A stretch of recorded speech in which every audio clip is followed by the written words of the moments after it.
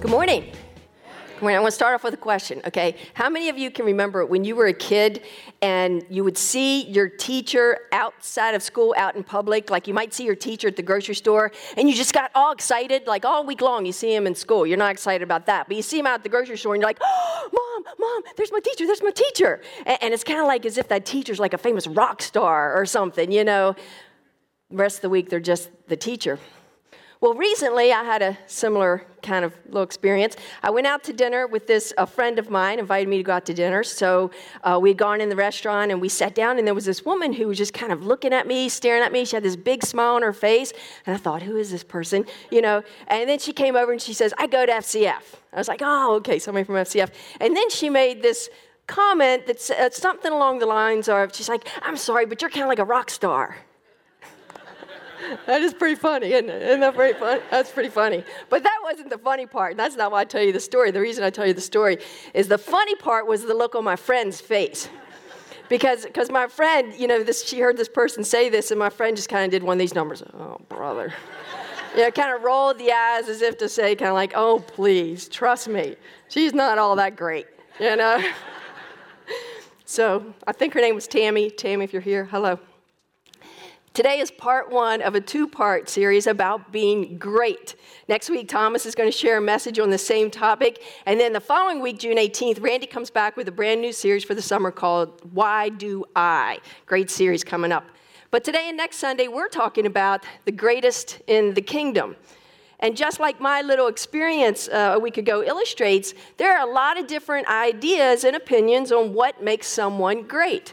I read a blog it was called The Complexity of Greatness by Scientific American, and it said this. It said, what is greatness and how do people get there? Is greatness born or made? Is greatness the result of talent or of practice? The topic of greatness is one of the most fascinating on all of psychology, and I love this part, and has relevance for every single human being on this planet. The topic of greatness does, and I hope we all discover just that very thing today. But we have all these different kind of ideas and opinions about what makes a person great, about who's great and who's not. I mean, take Randy, for instance. He would tell you that these are the three greatest people who ever walked on this planet, not counting Jesus. Willis, Percy, and Eugene. These guys are the inventor of the air conditioner, the microwave, and the remote control. So Randy will tell you these are some great men.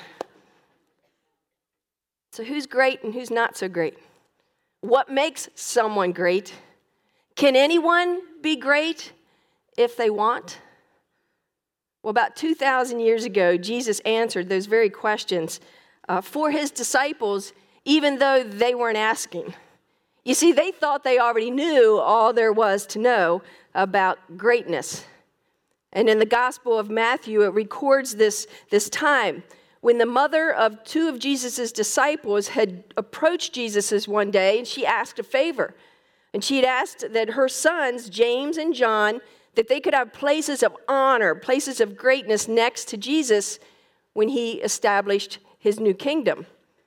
And you see, just like many Jews of that day and even the disciples, this mother thought that Jesus had come to overthrow the Roman government and make Israel great again. You know, reestablish it in like its glory days back in the era of King David. And so mom wanted her boys to have positions of honor and greatness in this great kingdom that everyone thought Jesus was going to reestablish on the earth at that time. So Jesus replied to her saying this. He says, you don't know what you're asking. And then he turned to the guys, James and John, and he says, are you able to drink the bitter cup of suffering that I'm about to drink? Because you see, he was going to very soon go to the cross and demonstrate the sacrificial love of our God by dying, being crucified on a cross. And the two guys, James and John, who had sent mommy to speak to them, to Jesus for them, they said, oh yes, we're able. We're able. And then the scripture says that the rest of the disciples, they kind of got, wind of this, and they heard what was this conversation. It says they became indignant. In other words, they were ticked off. They're like James and John and their mommy. What are you guys trying to pull? What are you trying to pull in here, And so Jesus, he gets them all together, and he had one of those teaching moments. And he tells them something about greatness that has just as much relevance for you and I every single human being on this planet today, just as much as it did then. And he said this. He says, you know that the rulers of the Gentiles lord it over them. The Gentiles meaning just any non-Jew, probably speaking much about the Romans. Their rulers lord it over them, and those in high positions, they use their authority over them. But he says it must not be this way among you.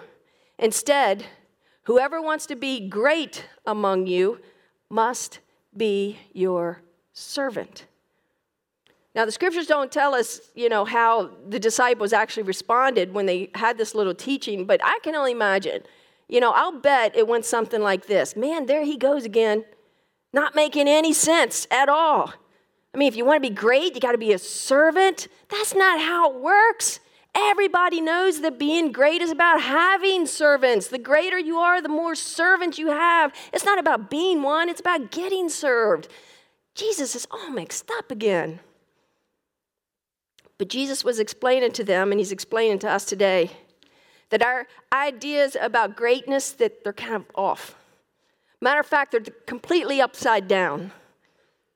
And you and I, today, we can either continue moving in the path that we think leads to greatness and ultimately be greatly disappointed, or we can adjust and we can start moving in a new direction that actually leads to a great life, even though it may not make a lot of sense to us at first. It's like the old movie, Poseidon Adventure. It came out in 1972. Poseidon was the name of an ocean cruise liner, but that movie should have been called Poseidon's Nightmare. It was anything but an adventure. I remember it scared me to death when I saw it. And this ocean liner, it hit a huge storm, and in addition to all the damage, the ship actually flipped upside down, completely flipped over. And air became trapped, and it just caused the boat to kind of float upside down. So the whole movie is about the passengers trying to escape. And in the panic and confusion, passengers, they tried to save themselves by following the steps to the top deck. The only problem is the top deck was 100 feet underwater. And so in trying to get to what they thought was the top, they drowned. But the survivors were the few. They were the few who just did what didn't make sense. They went the opposite way, following the steps that led down to the hull of the ship, which actually was above water, where they were able to be rescued. And you see, so many of our ideas are kind of like that Poseidon cruise liner when it comes to life. They're just upside down. And so God's ways, so often they don't quite make sense to us. But if we choose to follow his ways, even though it doesn't make sense to us at first, we will discover and we will experience the kind of life that Jesus said he came to give us.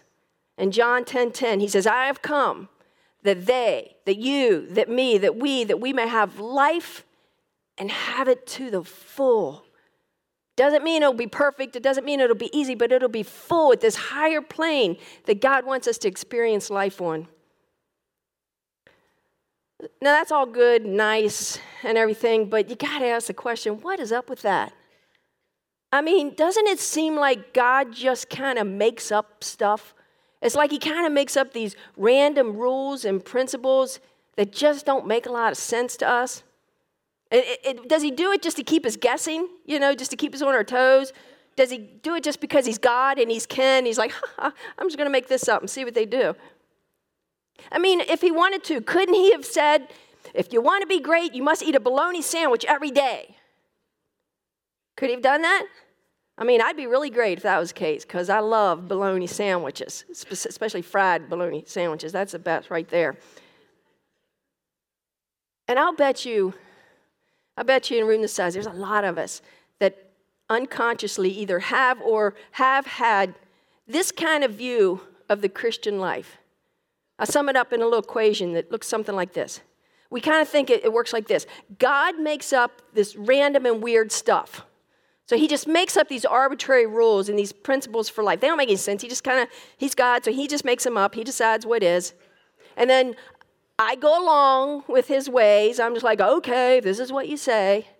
And if I do that, then I get to go to heaven.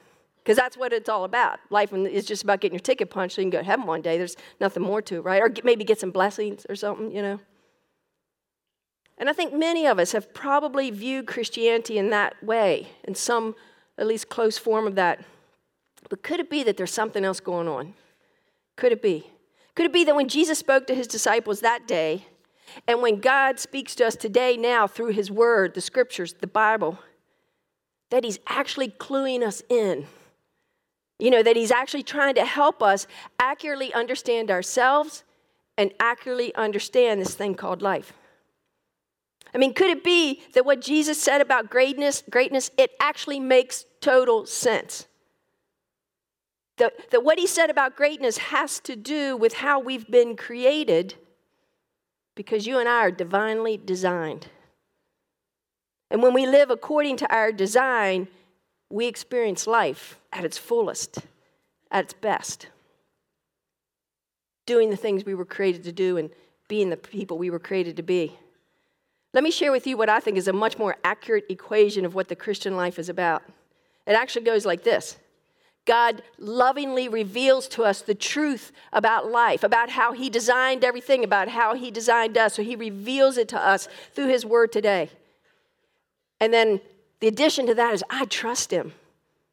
I'm like, wow, I believe you. I trust you. You're my creator. You came and you died for me, a sacrificial death. I trust you. And so I'm choosing to follow your ways because I know they're the true ways, the right ways, the good ways. And then what does that equal? I experience life to the full. I become the person I was created to be, doing the things that I was created to do. It's much more than just getting my ticket punched for heaven. Earlier, when I read what Jesus taught his disciples about what it means to be great, I actually left off a very, very important verse. You see, Jesus said, whoever wants to be great among you must be your servant. But then he added something else. He said, just as the Son of Man, and he's speaking of himself there, and it was a term from the Old Testament, the book of Daniel. It was he was saying, I am the Old Testament Messiah, the Son of Man. So he's speaking about himself. Did not come to be served, but to serve. Just as. These two simple little words that are so important to helping us understand our divine design. You see, let me kind of unpack it for you a little bit. In Genesis chapter 1, at the very beginning, it says that when God created human beings, it says that he created us in his image. Our Creator, he made us to be like himself in many, many ways. And so that means he created us with a capacity to experience and enjoy life the way he does. And then in the New Testament book of Colossians, it tells us something really interesting about this Creator of ours. In Colossians 1:16, it says, all things were created through who? Christ. Everything was made by Christ and for Christ. So whose image are we made in? Our Creator, Christ Jesus. So when Jesus said, just as the Son of Man did not come to be served, but to serve, he could have said this, just as your Creator did not come to be served, but to serve. The greatest being in the universe came to serve. I read this on Bible.org this week. It says, it was not in spite of his greatness, but because of his greatness that Jesus served. In the mind of Jesus, acts of mundane service were not inconsistent with authority and greatness, but rather part of it. The Creator serves his created beings. The greater being serves the lesser being. Now, when we stop and think about that, it actually makes a lot of sense, doesn't it? I mean, and it's actually something we are very, very familiar with. Think about it this way. If the measure of greatness was getting served, then babies rule this earth, right? They're the kings. They're the queens. They are the great ones. I mean, Jesus just would have said, if you want to be great, be a big baby, right? That's not the case. You see, we've been given this ability to create life ourselves. The ability to produce life, to create beings that are in our own image. And even though we are the greater being, we are their creator, We are their creator with greater capacities than they have. And so therefore we serve the one that we gave life to. We feed the baby, bathe them, care for them, nurture them, cherish them, protect them. We serve them. Not in spite of being greater, but we do it because we are the greater ones with greater capacities. For those of you who are like me and you've never had children, we still understand this very well. Why? Because we have pets, right? We have pets. And it's the same with our pets. Just like my little pet here. Can we see? Pearlie. That's Pearlie, my little beagle. And you can't see all of the sign behind her, but when I took that photo, I just happened to capture the sign that said, "Life is beautiful," and life is certainly beautiful for Pearlie because I serve her. I'm the greater one, but I feed her. She doesn't feed me. I rub her belly. She doesn't rub my belly. I pick up her poop. She does not pick up my poop. I am her master who serves her and all the other critters in my house. The other day, I was picking up poop in my yard again. I do it every day. And so my neighbor, she's seen me do this all the time, and she comes out and she's like, "That's why I don't have dogs. I'm not going to be some dog's slave picking up their poop." It's like, that's exactly what I am. I'm Pearlie's slave, her servant. Jesus said, "Whoever wants to be great among you must be your servant, just as the Son of Man, the Creator, did not come to be served, but to serve." It kind of makes sense, doesn't it? Our Creator, the greatest being in the universe, he serves. And he says that we are created in his image. So therefore, what are we created for? To serve. It's simply our divine design. Now, here's what I really find fascinating when you think about this, too. There's tons of scientific research that shows how much we benefit from serving. There was this article, I just found one example in the Huffington Post that gave 7 big reasons why serving others serves us. That was the name of the article. Number 1, it says more happiness. It says the research shows that part of our brain just kind of lights up when we serve others. Then it doles out these feel-good chemicals like dopamine and serotonin that help us feel joy and delight. Our physiology responds. It reduces stress. When we help others, our bodies release a hormone called oxytocin, which buffers stress and helps us maintain social trust and tranquility. Our bodies react. It gives us relief from pain. There was a study done by Pain Management Nursing that reports that people's pain ratings dropped significantly after serving opportunities they were given. When they rated their scale, their pain management level and all that, it dropped. Longer lifespan. It says that over 40 international studies confirm that volunteering or serving adds years to your life. Studies have shown this. It lowers blood pressure. A study by Psychology and Aging found that adults over 50 who served were 40% less likely to have hypertension than those who didn't. Reduces mild depression. A study of alcoholics going through AA points out that those who volunteered to help others were twice as likely to stay clean a year later, and their depression rates were correspondingly lower as well.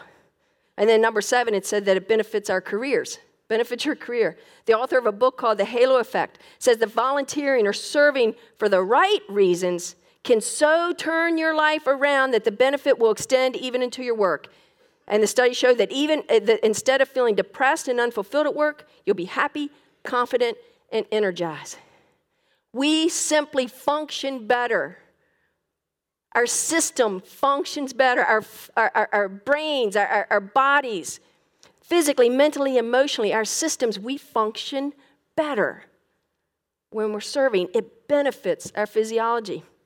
Now, I think it's pretty cool when science catches up and confirms things that God told us thousands of years ago about ourselves, In Ephesians 2:10, it says this.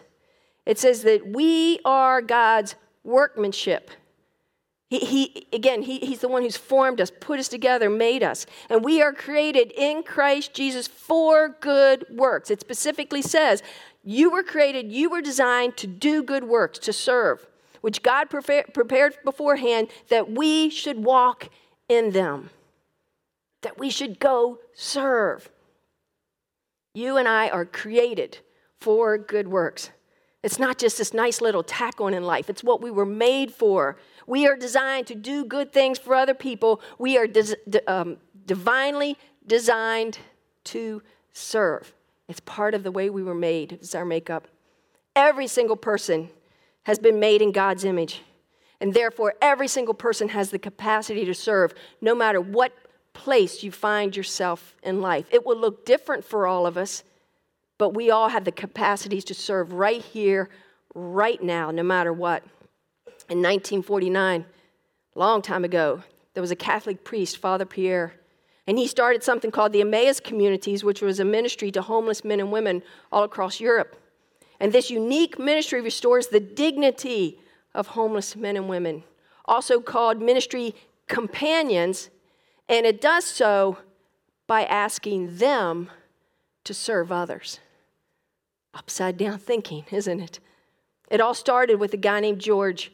After he was released from prison, he was homeless, unemployed, and he was on the verge of suicide. So George went to Father Pierre and he asked for help. And much to his surprise, Father Pierre asked George to help him instead.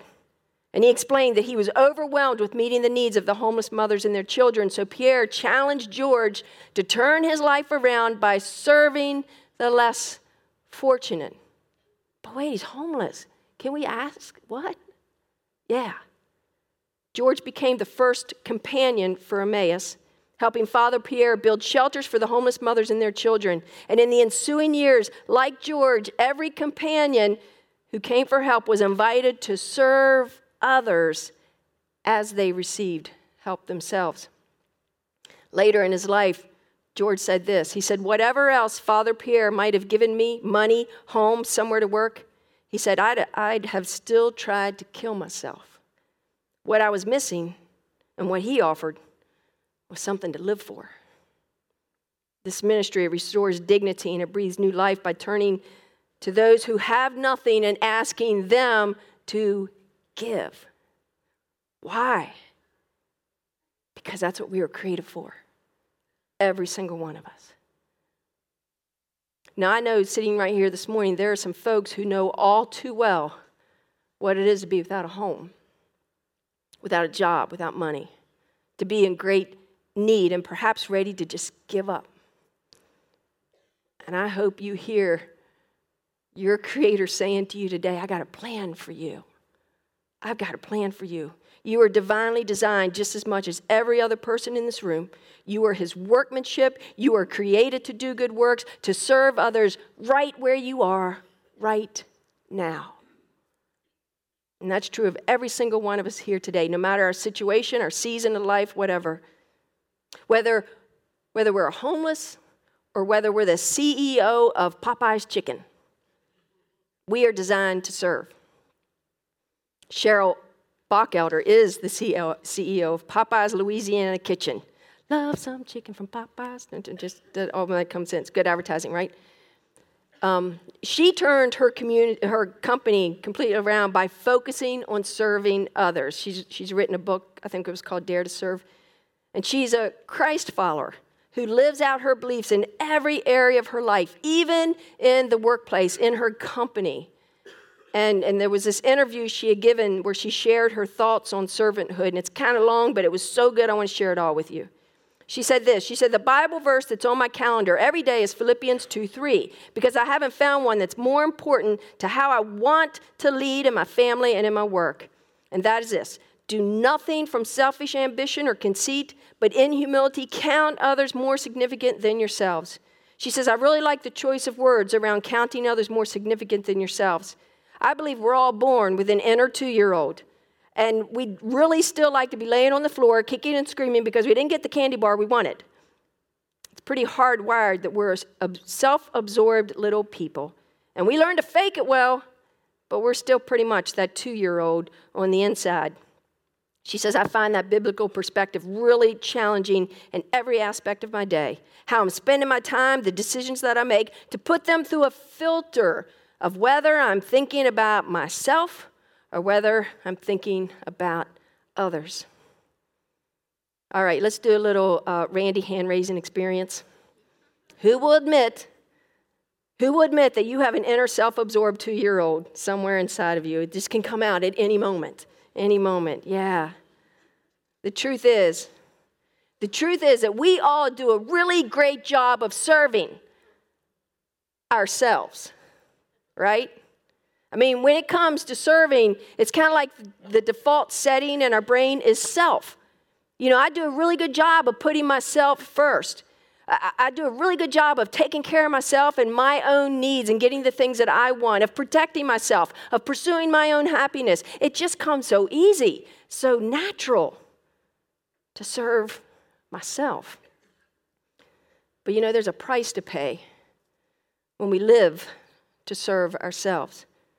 I mean, not only do our systems not function properly, like we talked about earlier, but even worse, words like uncaring, inconsiderate, insensitive, impatient, critical, pushy, manipulative, greedy, harsh.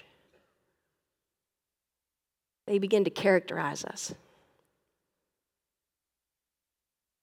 That's what we become.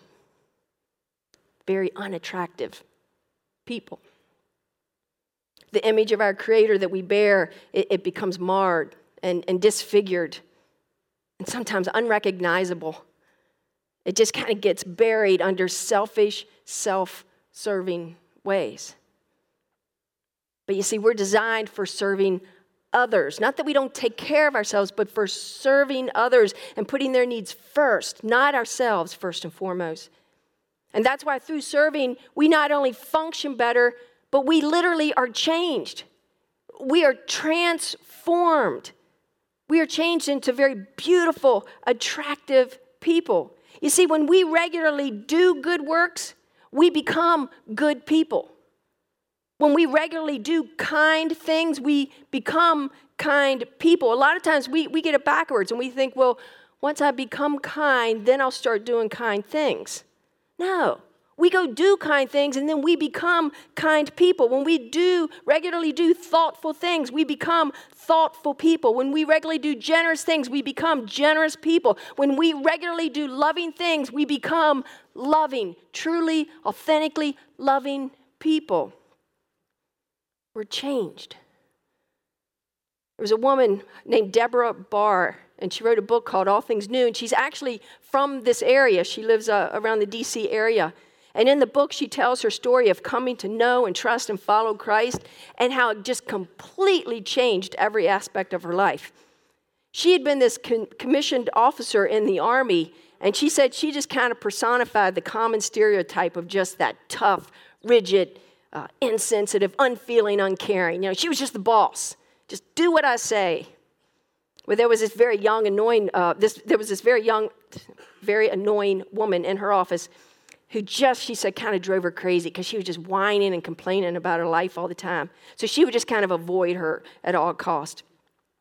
But then she started to learn about serving others as a new follower of Christ. And so a couple of times she just, took a deep breath and she started to talk to her. And then she opened herself to her and she began to serve this woman just by listening to her and then praying with her. And in this book, she shares these excerpts from her journal. And so she wrote this in her journal one day. She says, I feel like God has rearranged my DNA, and it is the most incredible feeling. God has rearranged my DNA. Folks, as we serve others, it's as if our DNA gets rearranged. And this new version of ourselves emerges, and it's the image of our Creator that starts to break through and shine through, and we become the people that we were always meant to be, bearing His image beautifully, beautiful people, learning how to love. Learning how to love. Last week, Randy's message on relationships, he talked a lot about love and what that is and what it looks like, and he shared what Jesus said in Matthew chapter 22 about what the greatest commandment of all is. When about love, he said, Jesus says the greatest commandment is love the Lord your God with all your heart, your soul, and your mind, and then love your neighbor as yourself, love people as yourself. Why is that the greatest commandment? It's kind of really simple. In 1 John 4:8, we learn this about the Creator. God is love. Simple truth. Not just that It's not just something he does, it's who he is. God is love. So nothing about God is selfish or self-serving in any way. Every single thing that God does is motivated by love, an unselfish devotion to the highest well-being and good of others. That's what love really is. And you see, because he made us in his image, we're divinely designed. He wants us to become people who are also completely motivated by love, by that desire, an unselfish devotion to the highest well-being and good of others, not ourselves, others first. So wait, I just kind of switched topics on us, right? Are we talking about serving or are we talking about loving? Yes. Yes. Because serving and loving go hand in hand. We cannot truly love someone without serving them. It's impossible. Completely impossible. Serving, you see, is the outworking of love. It's the expression of love. It's how love expresses itself quite often. And if I'm not serving someone in some way, putting their needs before my own, then I'm not truly loving them. It's some other kind of warped love, some other warped version of love. It's not real, authentic, true love. And I think with that in mind, we would all do so well to take time, even today, to just stop and think about the people in our lives that we say we love. And then just ask ourselves, in what specific ways am I actually serving each of these people? When was the last time I actually served them in some specific way, expecting nothing in return? When was that? And then perhaps we could even go deeper and we could kind of think about our attitude also. I mean, think about it. Do we spend a lot of time being impatient, annoyed, frustrated, irritated, upset?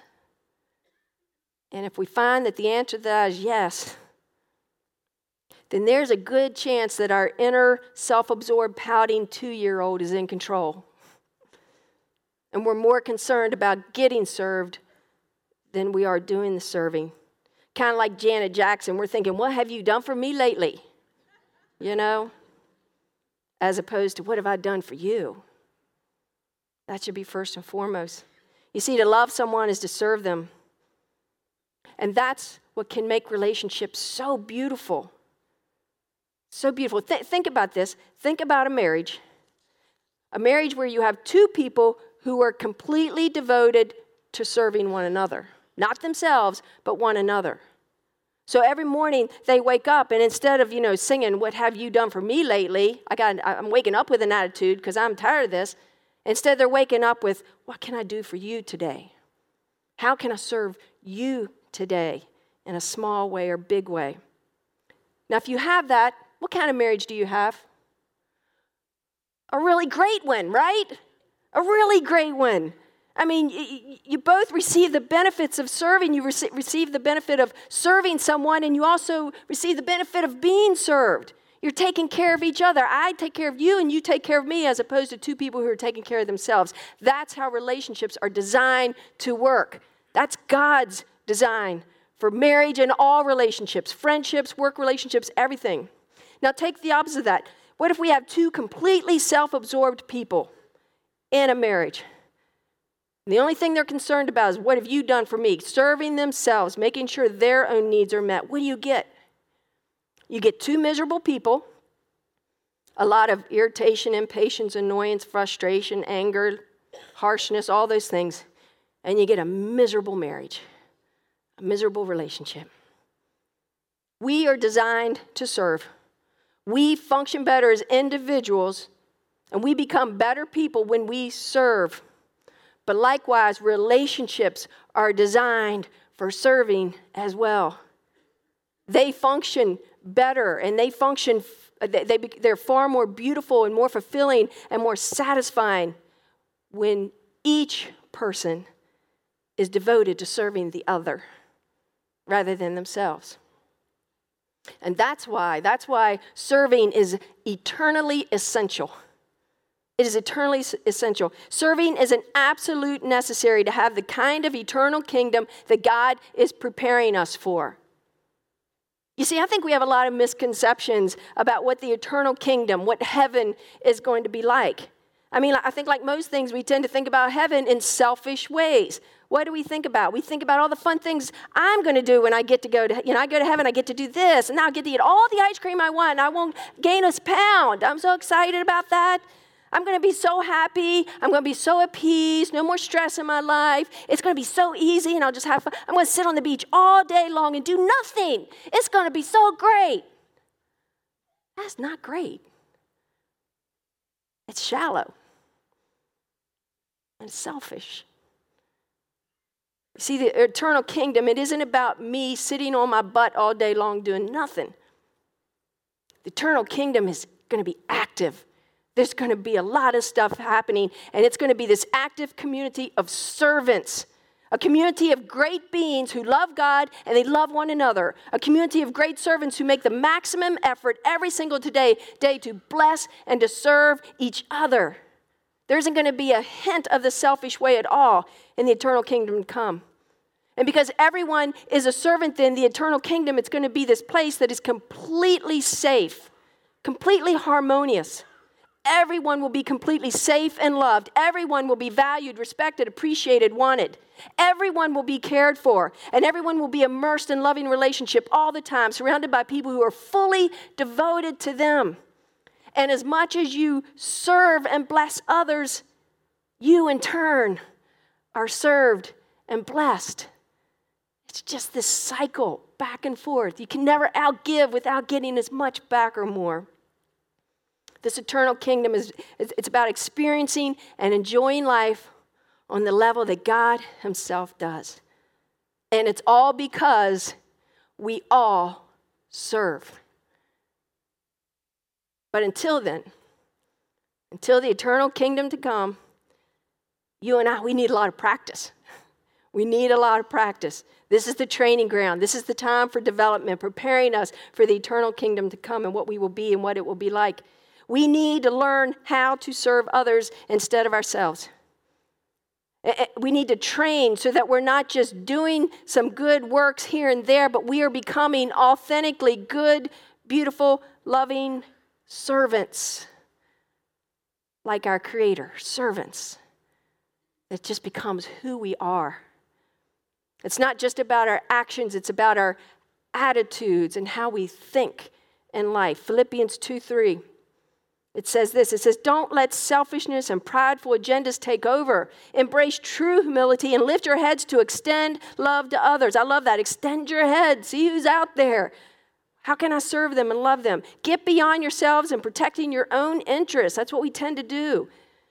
In other words, adopt the mindset of Jesus. Live with his attitude in your heart. So what is the mindset, the attitude of Jesus? It goes on in verse 6.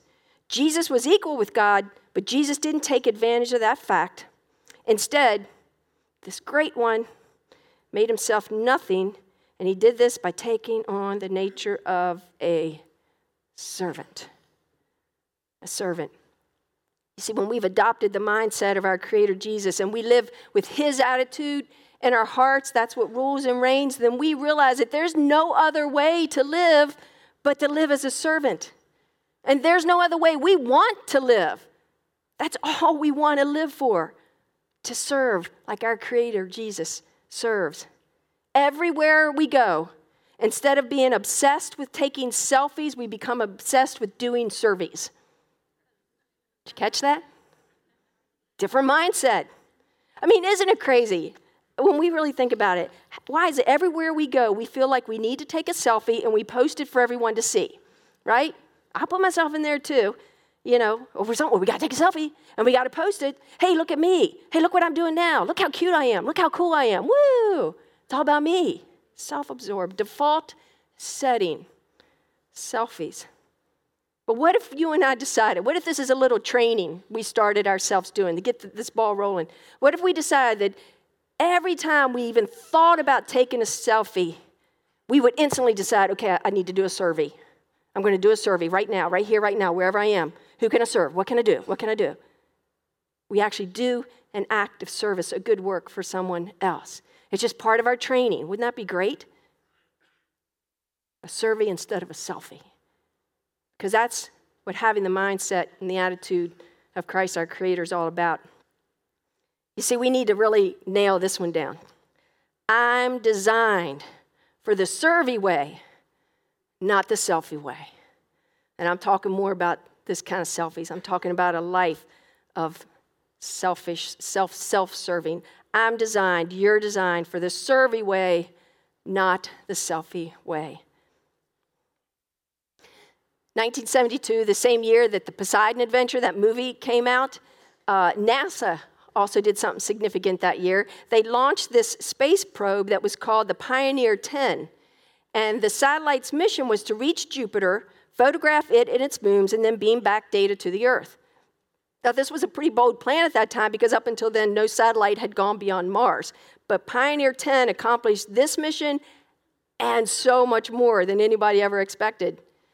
Swinging past Jupiter in November of 1973, the space probe was hurled at this higher rate of speed toward the edge of the solar system by the planet's immense gravity, and it just kept going. And here's the crazy thing. It continued to send signals back to Earth for 30 years. 30 years. The last signal was received in January of 2003. 1972 to 2003. So Pioneer 10 became known as the little satellite that could. The little satellite that could, because the engineers, this is what's really amazing, because the engineers had designed it with only a useful life of 3 years. 3 years. It was designed to go 3 years, and it went 30. The Pioneer 10 did far, far more than anyone thought possible. Far more than it was designed to do. Now, when I read that, I thought about us. And I thought, if I'm honest with myself, and maybe you might feel the same way too, I think most of us would admit that we are doing far less than what we're designed to do. It's just the opposite for us. We're doing far less than what we're designed by our Creator to do. I think within each of us, there's far more potential than we realize. We have capacities and abilities for good works, for serving others that are far greater than you and I realize. In some cases, there are these capacities that are just dormant. They're just waiting to be brought to life by us taking some action. And so we just need to take action today, starting today. But in other cases, I think there are these abilities that have atrophied in us, because we haven't used them to serve anyone other than ourselves. See, our Creator has designed each one of us with these amazing capacities to do good works, to serve others, not just for this lifetime, but for all eternity to come. We have the capacities in us, far more than we realize. But the all-important question is this today: do we have the desire? We started. One of the questions we said we ask about greatness is, can anybody be great if they want? What's Jesus' answer? Darn tootin'. Yeah, absolutely. What did he say? Whoever wants to be great among you must be your servant. Whoever wants to. So the question is, do we want to be great? Do we want to be great? The kind of great that the Creator says we're divinely designed for, true greatness. The kind of great that is eternally essential in the kingdom to come. And if we want to, let's just take some action today. Let's start living the survey way instead of the selfie way in every area of our lives. Instead of saying, what's somebody going to do for me? In every area of life, I'm going to be looking, what can I do for them? How can I serve them? In our marriages, in our families, in our friendships, in our neighborhoods, in our church. And Thomas is going to talk much more about that next week. Let's follow the greatest servant in the universe, and let's walk in his ways. Let's pray. Lord, how can we thank you for the way you have served us, you, the great one, our Creator. On the cross, you served us sacrificially, and you serve us every day by all that you give to us and provide for us and all the way you bless us. Lord, may we truly become servants like you, our God. We're made in your image. May that image shine through. May it come through and burst through in every area of our lives so that we truly are people living the servy way like you, our God, the greatest servant of all. And we pray this in Jesus' name. Amen.